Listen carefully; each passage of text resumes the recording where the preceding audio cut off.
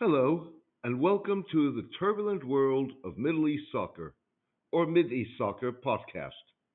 I'm your host, James Dorsey.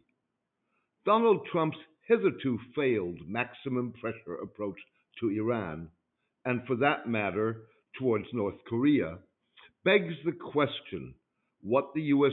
president's true intentions are, and what options he is left with should the policy ultimately fail.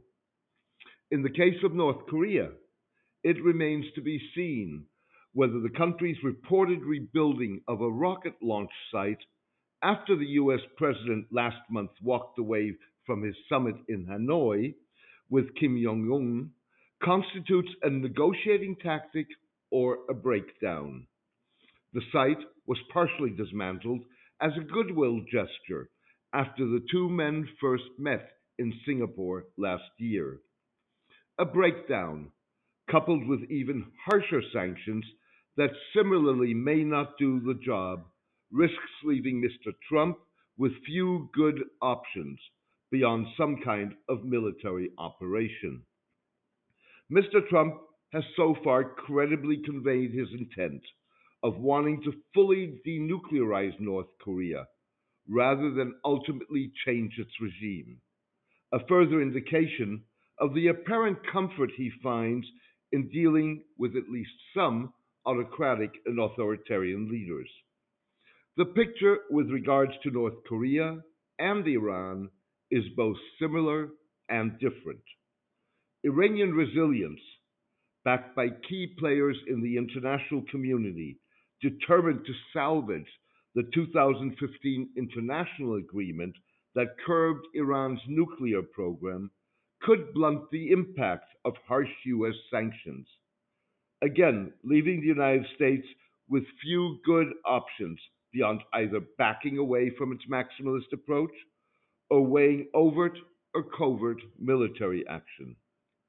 Mr. Trump's intentions regarding Iran, in contrast to North Korea, are far less clear. Increasingly strident language by the president's hardline national security advisor, John Bolton, as well as his Secretary of State, Mike Pompeo, coupled with the specific changes of Iranian policies that the U.S. is demanding, suggest that regime change, rather than reform, may be the president's true objective. It is hard to see how Iran could comply with the U.S. demands without a change of regime. For now, Iran's strategy appears to be circumventing sanctions in every way it can, ensuring continued support by Europe, China, and Russia, and waiting it out to see whether Mr. Trump gets a second term in the 2020 U.S. elections, in the hope that a Democratic president comes to office who would negotiate a return of the United States to the nuclear accord. A pressure campaign will only be effective if enough time is dedicated to it. In other words, there are no quick and easy victories, as the North Korean case demonstrates, and attempts to get them will only push the goalposts further away, says political scientist Ariana Tabatabai. In a twist of irony, carrot and stick back efforts by international regulators to get Pakistan and Iran to significantly upgrade their legal abilities to counter political violence potentially are proving to be more effective than maximum pressure. Concern that Pakistan could be blacklisted by the Financial Action Task Force, or FATF, the International Anti Money Laundering and Terrorism Finance Watchdog, compounded by mounting tension with India, prompted Pakistan in recent days to crack down on long tolerated militant groups. Blacklisting potentially would have a debilitating impact on Pakistan's crisis ridden economy. It would restrict the ability of multilateral organizations like the International Monetary Fund, the World Bank, and the Asian Development Bank to aid or lend to Pakistan. The fact that Iran faces a similar dilemma has sparked intense debate in the Islamic Republic about how to deal with Fatah's demands that it join the watchdog and significantly upgrade its legal anti money laundering and terrorism finance infrastructure to evade being blacklisted. Iran's parliament has so far passed two of four bills required for membership, and together with the Expediency and Discernment Council, is debating Iranian accession to the Combating the Financing of Terrorism Convention and the United Nations Convention Against Transnational Organized Crime, or Palermo Convention. The Fatah demands have put Iran between a rock and a hard place. Iranian ratification of those conventions, coupled with Fatah membership, holds out the promise of more effectively and more quickly than U.S. maximum pressure, curtailing Iran's ability to fund regional proxies. Failure to comply could significantly increase the pain of U.S. sanctions by prompting those banks and financial institutions still willing to do business with Iran to rethink their positions. It would also likely restrict the ability of supporters of the nuclear agreement to help Iran soften the impact of the sanctions.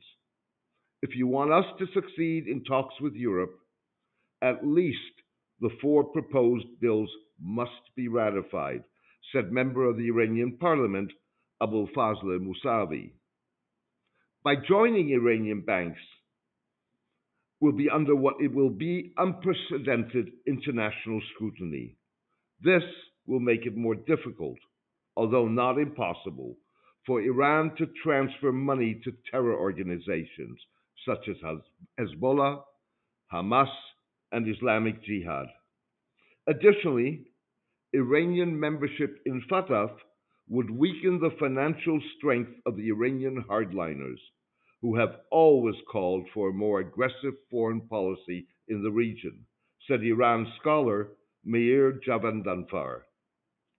That is what has fueled opposition in Iran to acceptance of Fatah's requirements. Hardliners have warned that Fatah would effectively impair Iran's ability to pursue a defense strategy focused on fighting the country's foreign policy and military battles far beyond its borders, and would give U.S. sanctions more bite. Joining these conventions will lead to interference with Iran's internal affairs, including financial and economic issues, said Abulfazi Hassan Begi, a member of the Iranian Parliament's National Security and Foreign Policy Commission. Mr. Hassan Begi warned that Fatah would be the vehicle that the country's detractors would use to gain access to the workings of Iran's banking and economic system and its flow of funds. As a result, Iran is at a crossroads, more because of the application of a rules based international and multilateral system than the coercion of punitive sanctions imposed by a world power. In reality, Iran is emerging as a litmus test of the effectiveness of varying forms of global governance. If Iran does not comply with the Fatah regulations, the whole Iranian banking system could become thoroughly isolated from the global financial system. This means that it would be almost impossible to transfer the country's oil revenues internationally and even into its national economy, said political analyst Shahir Shahidad Saleh.